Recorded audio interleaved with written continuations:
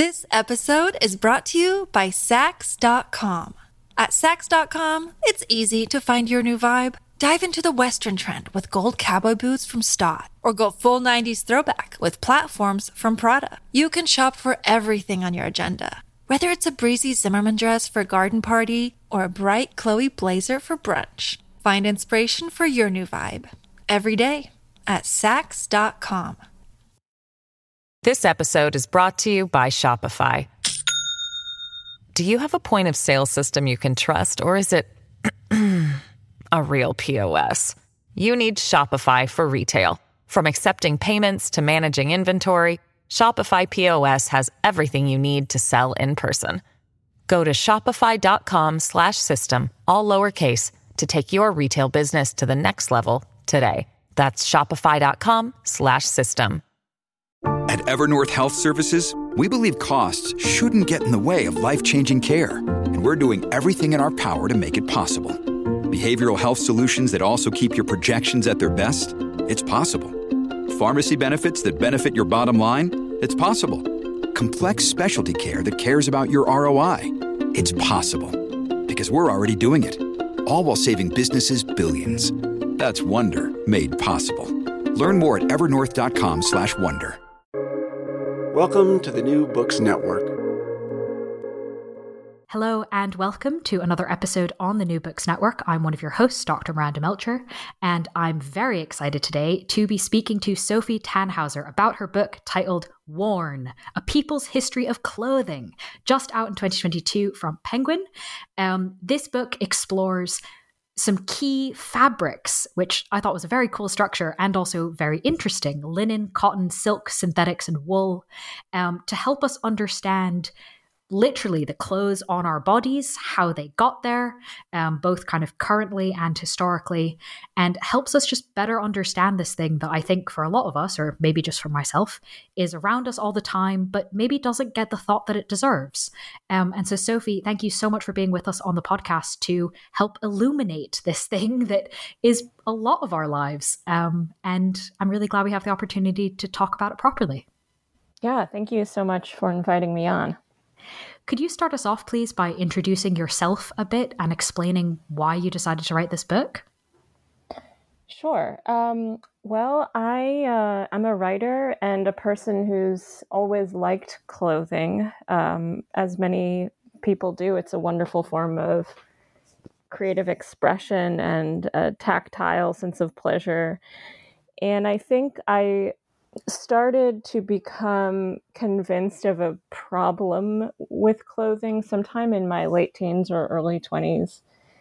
And I've come to see that actually as a pretty important inflection point in the history of the globalization of the garment industry. So I don't think it was a coincidence. I don't think it was sort of a feature just of my own psychological development that's when I tuned into something happening. I think that's sort of historically when something quite important was happening in the field of international trade, when it came to garments.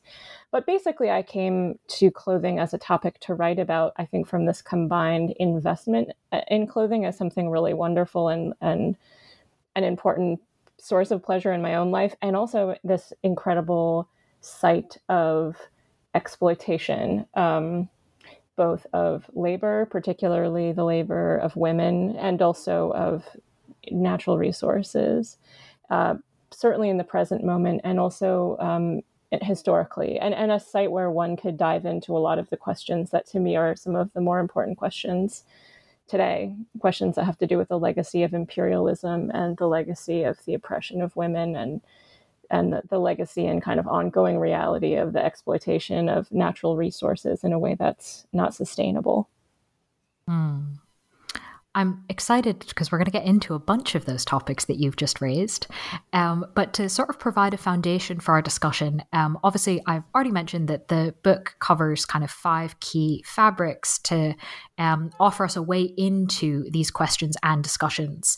And I was wondering if you could tell us a bit about kind of how you chose sort of which fabrics to focus on, why 5, why these 5. Tell us a bit about that.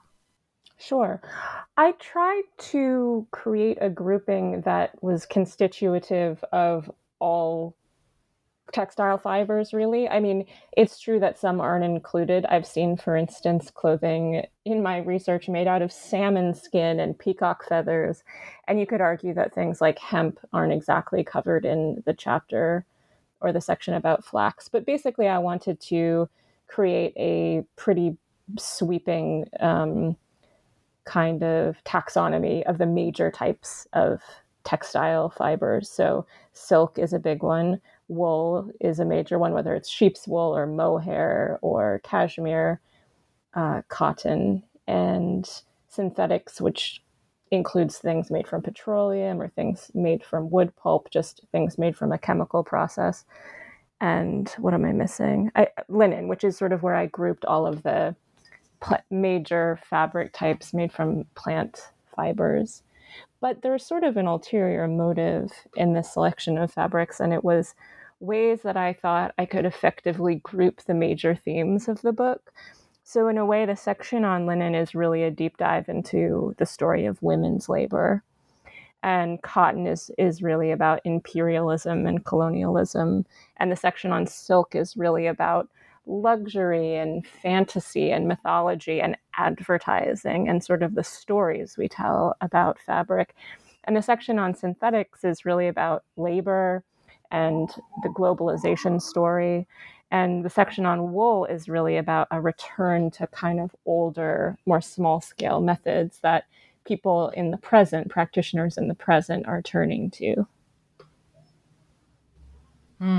Thank you for explaining the kind of groupings and also the themes that they speak to. I think I'd love to start with the theme of kind of women's labor and gender roles. And I was wondering if you could tell us about kind of, we might think of that as being very much a today story, and it is. But one of the great things about the book is that it connects sort of the past and present in useful ways. And one of them is you talk about guilds, medieval guilds, early modern guilds, and the creation of clothing and gender. So can you tell us about kind of how all these things come together, and especially in a lot of ways seem to kind of set up ideas about which genders do which work and who gets compensated for it? Sure. So, well, I guess I'd go back a tiny bit further to note that there's a general sense among archaeologists that a lot of early textile labor was performed by women. One theory goes that this is because it's compatible with child rearing, so it's something that's not dangerous that you can do with a kid around. But this is kind of going back in time to where the record is a bit hazy, and where I really start the labor story, I think, as you say, is with this story about guilds. So guilds structured the economic life of the Middle Ages, and they determined who controlled the production and distribution of different goods. And at this very particular moment in time, the moment when guild production is really coming under threat by proto-capitalist modes of production and distribution, women were forcibly ejected from guilds. So they had a presence in guild life, including textile guilds. And in this moment when guilds came under threat, there was this kind of parallel motion to sort of expel women from economic life, not only from the life of guild involvement, but from economic activity more generally.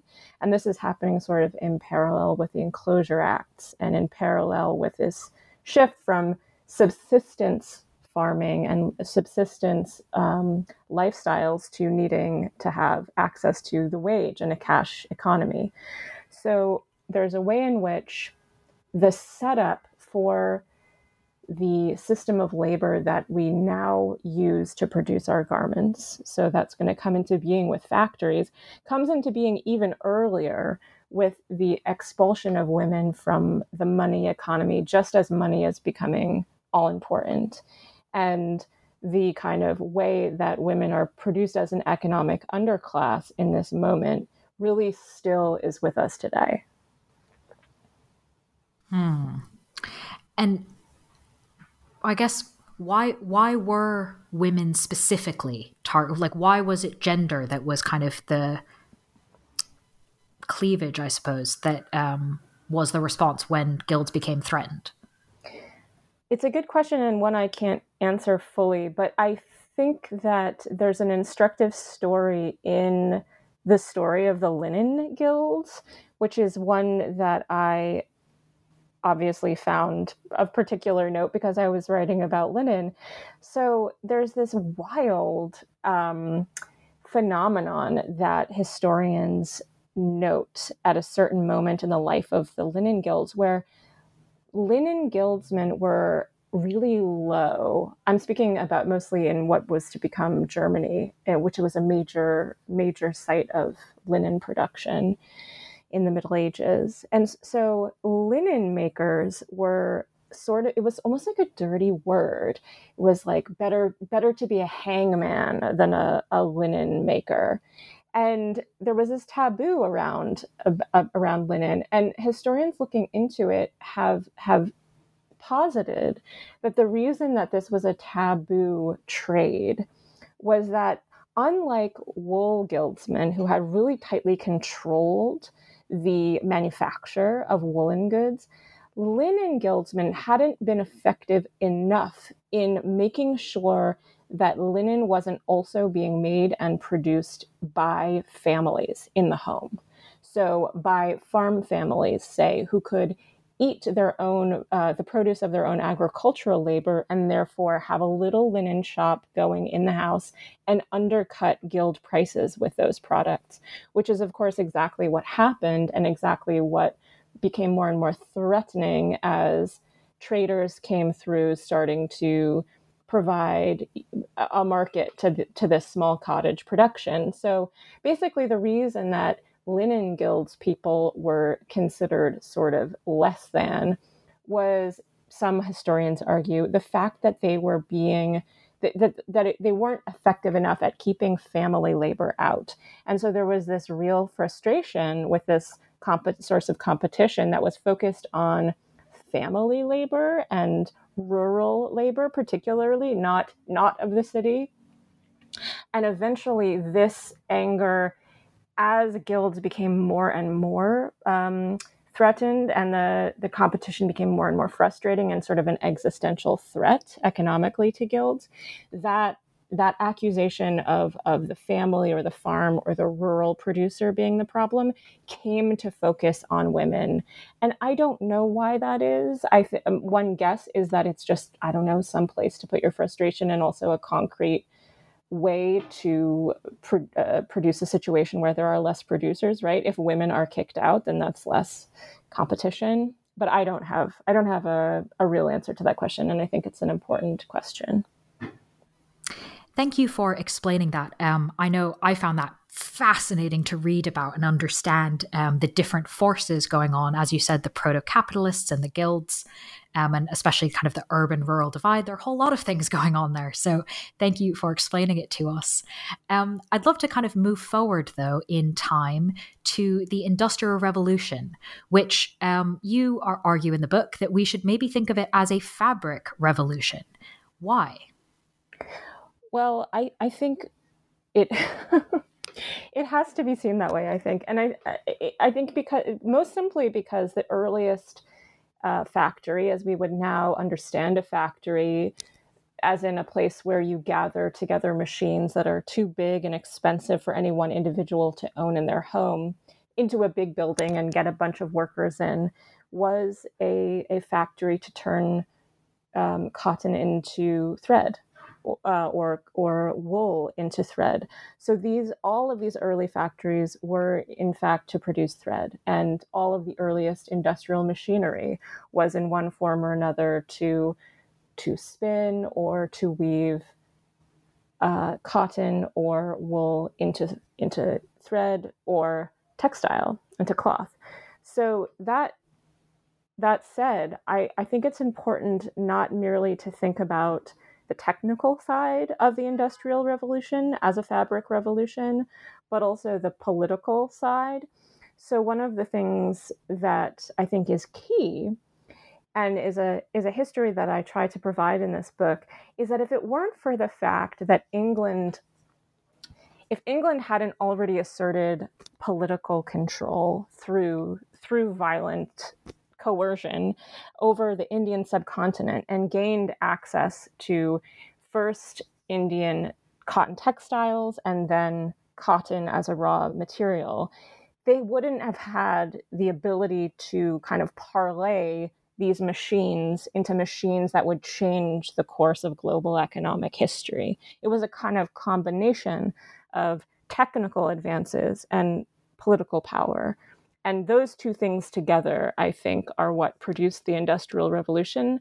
And it really did begin with textiles. And one of the reasons for that is that textiles produced the capital that could then be invested in the railroads. It wasn't the other way around. And the reason for that is that textiles are something that there was already a global market for. It's one thing to have the ability to produce a new industrial good, but unless there's a ready market for that, you can't really get anywhere. And so textiles were something that people already used, already wanted and needed. And the British were able to tap into this huge market by both being able to produce on a scale that was unprecedented through the use of these machines, but also to kind of strong arm both the buying and selling side by kind of the fact of their global empire. So it was those two things coming together, I think, that are really important to be seen together when we think about what the Industrial Revolution really was. It wasn't just advances in technology. It was advances in technology in combination with global power. And these things stay together in a lot of senses as empire continues and independence movements start to try and break away from this. And so one of the emblems of this, quite literally an emblem of this, was in the pre-independence flag of the country that became India. Today, we see still a circular emblem in the middle of the flag. But it was, for quite a while, that circular emblem was actually a spinning wheel. Why? Well, for a couple of reasons. One, so Gandhi was a critical mover in the independence movement. And one of the things that made Gandhi such a good communicator was that he understood there wasn't a shared language. So what became the country of India, the subcontinent, was made up of a bunch of different language groups that had sort of been forcibly brought together by the fact of British imperialism. And so he had to adopt a really visual communication style through symbols and was really effective at doing that. And one of the symbols that he used was the image of himself at a spinning wheel. And he used this act of spinning and the act of producing his own garments to wear as a way to dramatize his belief that India needed to become self-sufficient in the creation of its own goods, and in particular of its own textile goods, in order to achieve actual independence. He didn't think that a kind of political independence from England would be sufficient if there wasn't also self-sufficiency on the level of the material. And he chose the spinning wheel and textiles for this very reason that, as we've been discussing, the British very forcibly broke down a really complicated, vastly productive system of textile manufacture that had existed on the Indian subcontinent before their arrival, and which was a huge source of wealth for that region of the world. So what Gandhi was trying to emphasize was that the act of imperialism wasn't just a political act, it was an economic act. And the response needed to also be an economic response. And that's why it was so critical for him to focus on self-sufficiency in textiles. Of course, he had a very particular vision of how that ought to go and was very invested in the small producer, not the industrial factory, which ended up really being the way that in that part of the world textiles were to be produced. But that's sort of another story, although it is connected, because the Gandhian vision of small producers really wasn't the outcome of the independence struggle. It was big textile factories that would come to dominate that landscape, even though there are still today small producers and people arguing for the value of that kind of production in India. It wasn't the dominant form, and it still is not. Well, speaking of ancient systems that are intricate and create lots of wealth and are highly specialized and technical, I'm going to move our discussion geographically over to Hangzhou in southern China, which of course was the center of the silk trade, famously the Silk Road, among other things. And yet today, southern China is still known for clothes production, but cheap factory clothes, not incredibly highly skilled luxury silk handmade goods. Can you tell us about that transformation? Sure. It's also sort of a story about global imperialism. And I suppose the most immediate moment to think about with the transformation of Hangzhou is really 1978, when Deng Xiaoping opened the economy of communist China to the world, and when suddenly there was this huge demand for goods produced very cheaply in that part of the world, namely garments. But if it hadn't been for sort of a previous round of industrialization, that wouldn't have taken off as fast as it did. And that round we can sort of trace to the Opium Wars, where Western powers forcibly insisted upon access to the Chinese economy and set up silk filatures in Shanghai. And filatures are where you take a silkworm's cocoon and you unspool the thread and put it onto reels. And that reel of silk thread can then be exported to a factory that can make it into silk stockings or silk fabric. So that was in the early 20th or late 19th, early 20th century that factories really got going in Shanghai. And that started to shift the way that silk was made. So rather than moving on a sort of local scale from the producer of the cocoon to reeling the silk to weaving the silk, it became a situation where a lot of silk was being exported in thread form.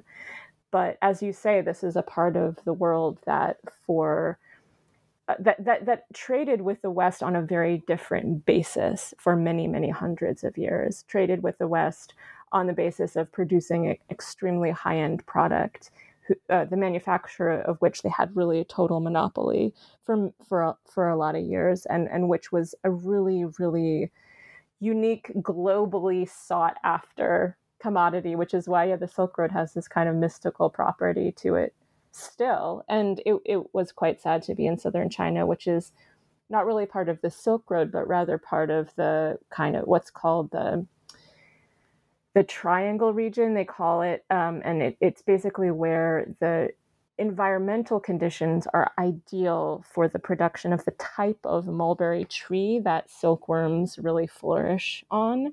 And so it was a region where some of the most fine silk goods were produced. And that region now, because of the growth of factories and now cities, isn't able to sustain mulberry trees in the way that it could. And so there's very few left and very limited ability to create any silk at all, which is heartbreaking, especially to those people who live there who made their livelihoods in silk and can remember a time when even post-industrialization, there was still the ability to grow a lot of silk in that region. This episode is brought to you by Saks.com.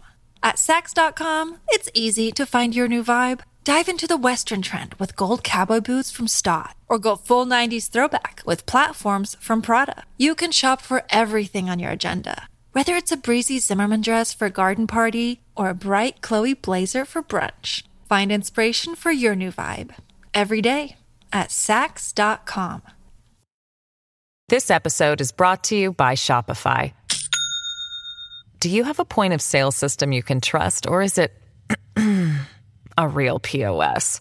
You need Shopify for retail. From accepting payments to managing inventory, Shopify POS has everything you need to sell in person.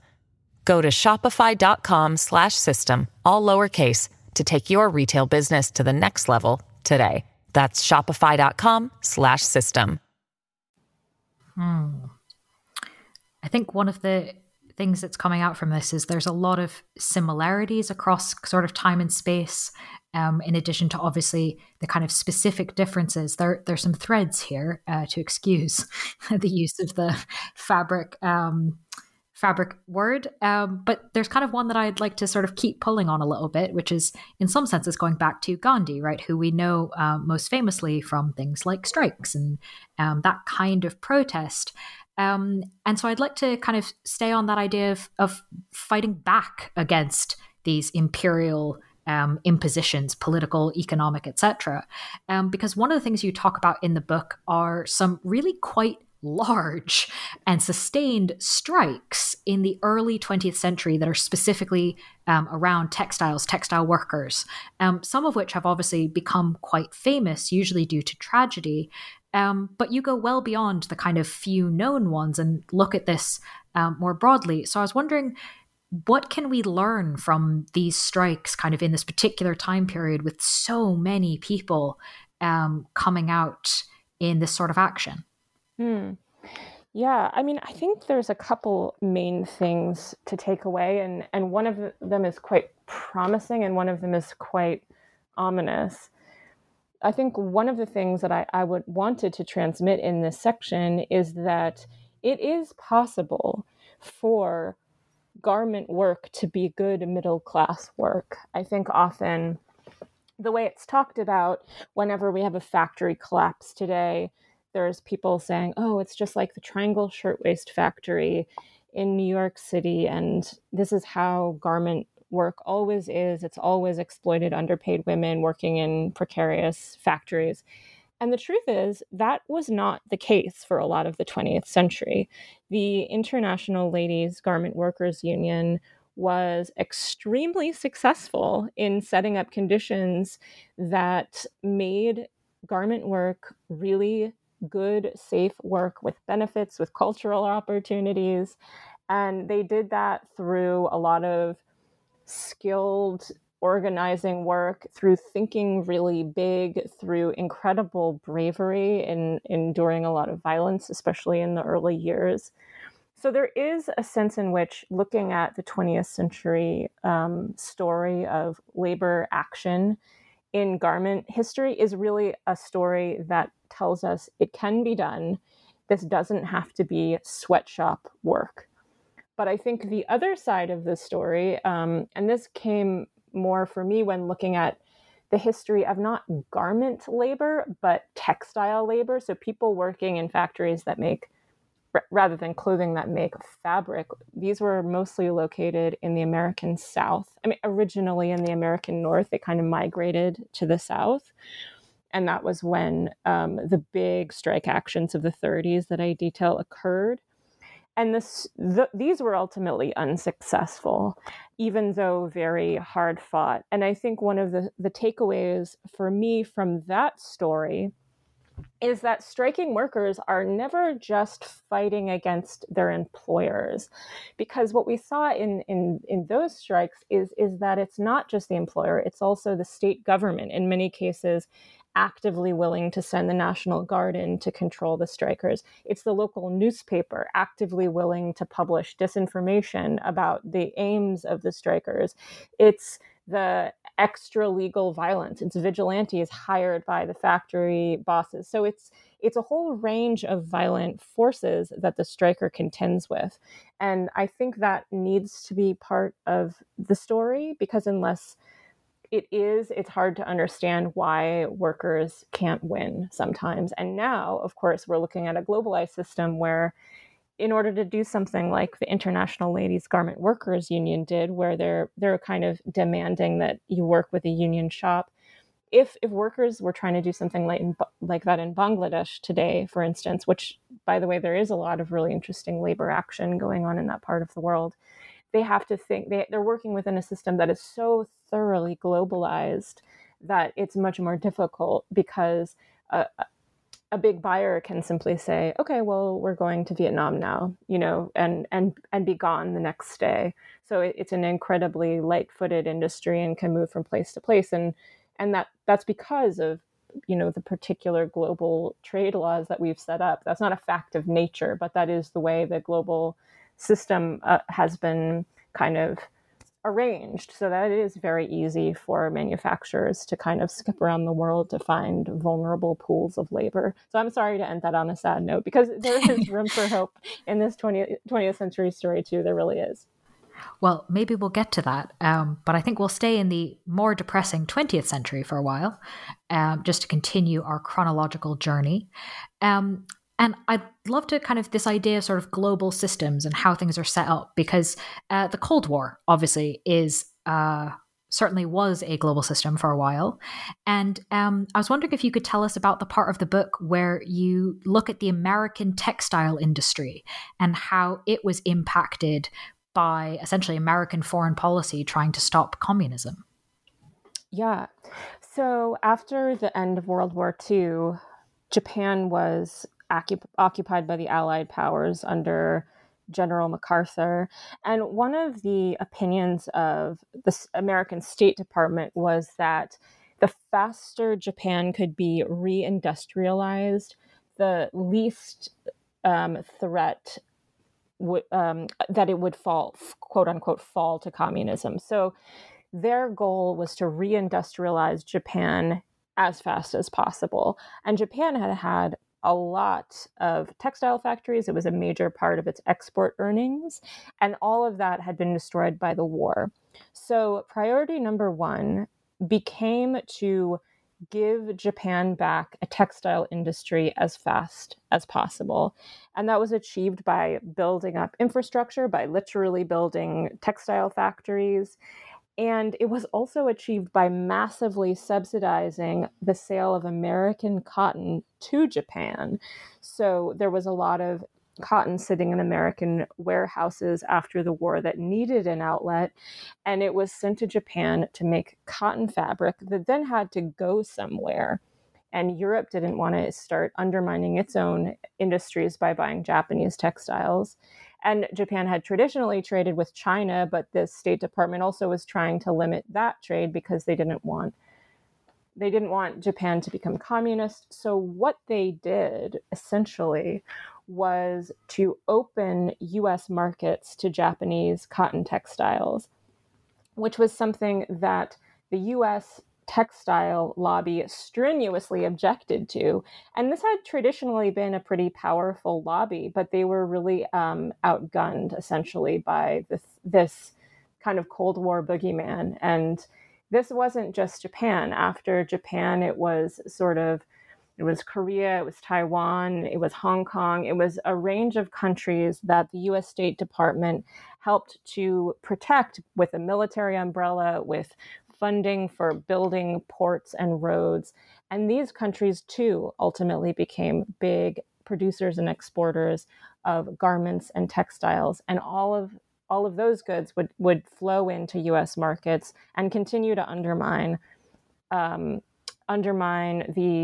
textile industry and ultimately also the garment industry of the US, causing the loss of thousands, if not millions of jobs, about a million jobs, I would say. I mean, that's a very rough figure, but it's a huge amount of job loss that occurred. And it was hard fought against by textile interests. But ultimately, yeah, that Cold War concern kind of trumped everything in that moment. Staying on the topic of US foreign policy for a moment, can you tell us about the Caribbean Basin Initiative and its impact? Yeah, so this was a trade deal set up under Reagan to basically allow unimpeded garment imports into the US from countries in the Caribbean Basin if, and this is a big if they're made with textiles manufactured in the US. So it's kind of like a way to try to do something for US textile interests while also helping US garment manufacturers compete from Asian competitors, because basically labor costs in the Caribbean basin are so low that they can now afford to compete with Asian labor costs. So basically it was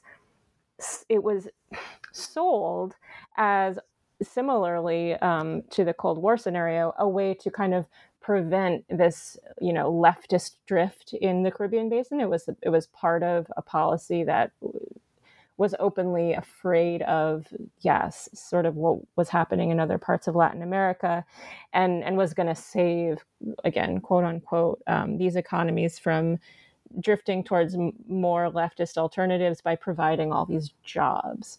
However, the jobs were in export processing zones that allowed no opportunity for growth, really. They were not good jobs. And ultimately, the treaty was set up in such a way that it made it impossible for local entrepreneurs to produce clothing companies that could export to the US. So they basically became annexes for US clothing producers to send, sometimes even cut fabric down to these countries to be stitched and returned.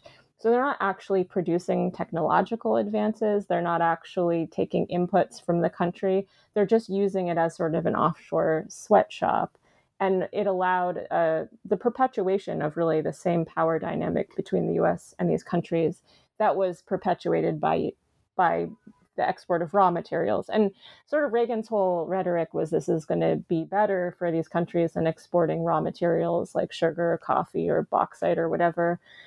But really, it was export of raw materials. It was just export of this unskilled labor at really, really low rates. So ultimately, it wasn't something that helped those economies, and it also continued to undermine the industry in the U.S. So the garment manufacturers that were still trying to hire laborers in the U.S. were increasingly threatened by having this whole vast network of offshore sweatshops, essentially, that were easily accessible to brands in the U.S. Well, we did sort of promise, and I'd like to follow through on it, to not just have depressing things from the book mentioned in the interview. Let's try. So let's move over to wool. Can you tell us about wool, fiber handicrafts? Why have they become more popular? I think there's a few reasons. One is that in a kind of post-industrial landscape, there's a lot of latent desire in people to make stuff. I think people like making things with their hands. I know I do. I teach a course at Pratt here in New York that involves a lot of making things physically out of textiles. And almost invariably, my students, when I ask them why they're in the class, they say, because I just want to make something with my hands. These are students who might be working mostly on computers, either writing or they're doing graphic design, but they're not actually physically ever touching anything that they make. And so this is something that I think all people, maybe just some people, but I would argue all people really crave on some level. Some people also point to the internet, which has provided not only a place for communities to form over, knitting or hand spinning or whatever it is, but also, the spread of information, the sharing of resources to occur in a way that it couldn't pre-internet. But I think it has a lot to do with the desire to make things with the hands, and also maybe just some fundamental way in which spinning, weaving, sewing, or raising sheep is maybe just kind of part of our deep psychic inheritance, and something that gives a lot of pleasure for some reason. I mean, we know that one of the basic senses, right, is touch. Touching nice, soft things. Yeah. It sounds maybe silly, but I don't think, that's really quite heavily built into, our non-thinking brain, like our just absolute base. Babies like touching soft things, Absolutely. We don't grow out of it. There are people who hook, people's brains up to machines while they're knitting or spinning, and it's demonstrable what happens. It's incredibly calming to spin or to knit. So there is something that's, you could call it similar to meditation that is happening really actively when you have something like that in your hands. Well, one thing, additionally, hopefully on the positive side, that I'd love to ask you about is obviously not everyone is able or interested in making cloth or clothing, but pretty much everyone, I think that's a reasonably fair assumption, wears clothing. And probably has to make some amount of decision about dressing themselves. And I really love the word you use to talk about this. You talk about make dressing heartening, which I really loved as a word. I think that encapsulates so many things that maybe things like joyous or happy doesn't quite fit in all of those connotations. So I was wondering if you could tell us a bit about that. How can we make dressing heartening, even if we can't spin or pet sheep or tear down global capitalism? Mm-hmm. Well, I think it is a wonderful aesthetic process to get dressed. That's for me. I feel it's an opportunity to play with color and form. And that sort of kind of can pre-exist any research or, I don't know, political involvement, just that there is, I think, just acknowledging that there is this aesthetic pleasure in it, or that there can be. But I think to me, even if one is not interested in making a garment, there is a lot of opportunity to engage with people who are involved in making garments. So I think it is pretty much possible, no matter where you live, to find somebody within your town who's making stuff, and maybe buy something from them, or maybe support them in some other way. I'm not saying that we should all exclusively buy from our neighbors. It's not really feasible. But I think if we open our eyes and look around, it's kind of remarkable what's happening even just in the past few years with people trying to produce clothing in ways that are more sustainable for not just the environment, but also for the worker. So I think kind of taking a peek what's going on nearby can be heartening. And I think that for those people who are kind of research minded, as I'm sure a lot of people listening to this podcast are, it is sometimes really important to think seriously about where things come from and about their histories. And that, for me, was this impetus for writing this book. And it could be an argument to read my book, but sure. But also I think an impetus to take clothing seriously enough as a commodity or as an object to think about its origins for, a little while, even if it doesn't become, your life's project, to take it just a little bit more seriously. I think there's a real, for whatever reason, it can even be like a point of pride sometimes with people to say that they don't care about clothing. I don't think about what I wear. It doesn't matter to me, as though that makes a person more serious minded or more ethical. But I don't think it's serious minded or ethical to not think about your clothing. I think it's actually a little bit of something that maybe would shrink down the world. So to open the world back up and to engage with some really big histories and some really big economic and environmental and technological and aesthetic questions and histories can be part of what to me makes dressing heartening. Because I don't know, every single garment contains a story. If you're in a thrift shop, and I'm a big thrift shopper, it's an archive. It's a fascinating history lesson. So I'm also not advocating everybody start thrift shopping, but if you are interested in thrift shopping, consider not only that you might find something to wear, but that it's an incredible and fascinating education in 20th and 21st century history, and thinking like, okay, why is this 80s looking thing from Korea and then this 90s looking thing is from Guatemala and this 2010s looking thing is from Vietnam? There is a story there. So I think for people who think of themselves as not interested in clothing, maybe you are interested in trade history. And maybe that could be your avenue into just thinking a little bit more about this object that we kind of take for granted. What a wonderful answer about how we can think about our clothing, think about our choices, think about what's around us, think about what's happened. Really, I think there's a lot of food for thought for people just in that one answer. But I am going to be cheeky and ask you a few more questions before I let you go. One of which is kind of a favorite of mine to ask because it's really fascinating. This is obviously something you've worked on quite a lot, investigated many different angles, the connections of a lot of different things. And I know that as a reader, I certainly learned a lot from the book. But I'm wondering if in this kind of process, if you could invite us behind the scenes, maybe, is there something that you came across that you found particularly surprising or unexpected? Yeah, I mean, I think that I don't know that the project was motivated by anger, but there was certainly a lot of anger present for me as I went about this research.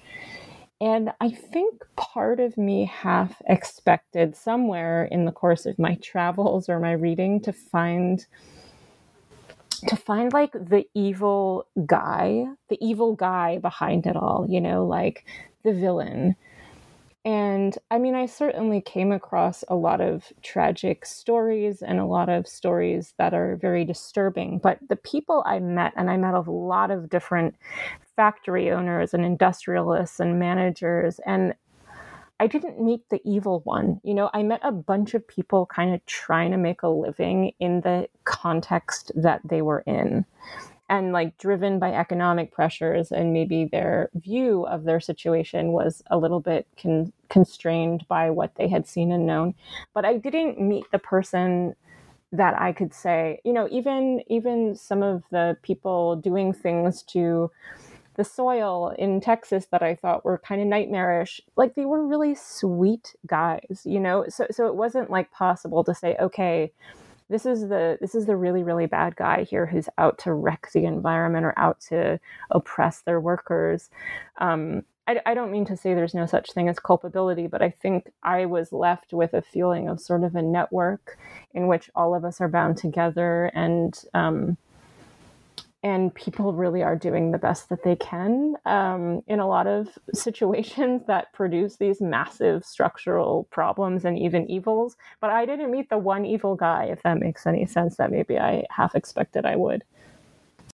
Yeah, especially when these networks of things, you sort of think about, okay, well, maybe they'll let me into this factory. Oh, look, they've let me into this factory. And then maybe there's going to be the person who sat at the desk looming over everything. And turns out, I guess, not so much. So I really just have one question left to ask. And this always feels a little bit mean when books have just come out, given how much work goes into any book. But I was wondering, the book is out. People can read it. Is there anything that you've got your eye on that you're working on now or thinking of working on next?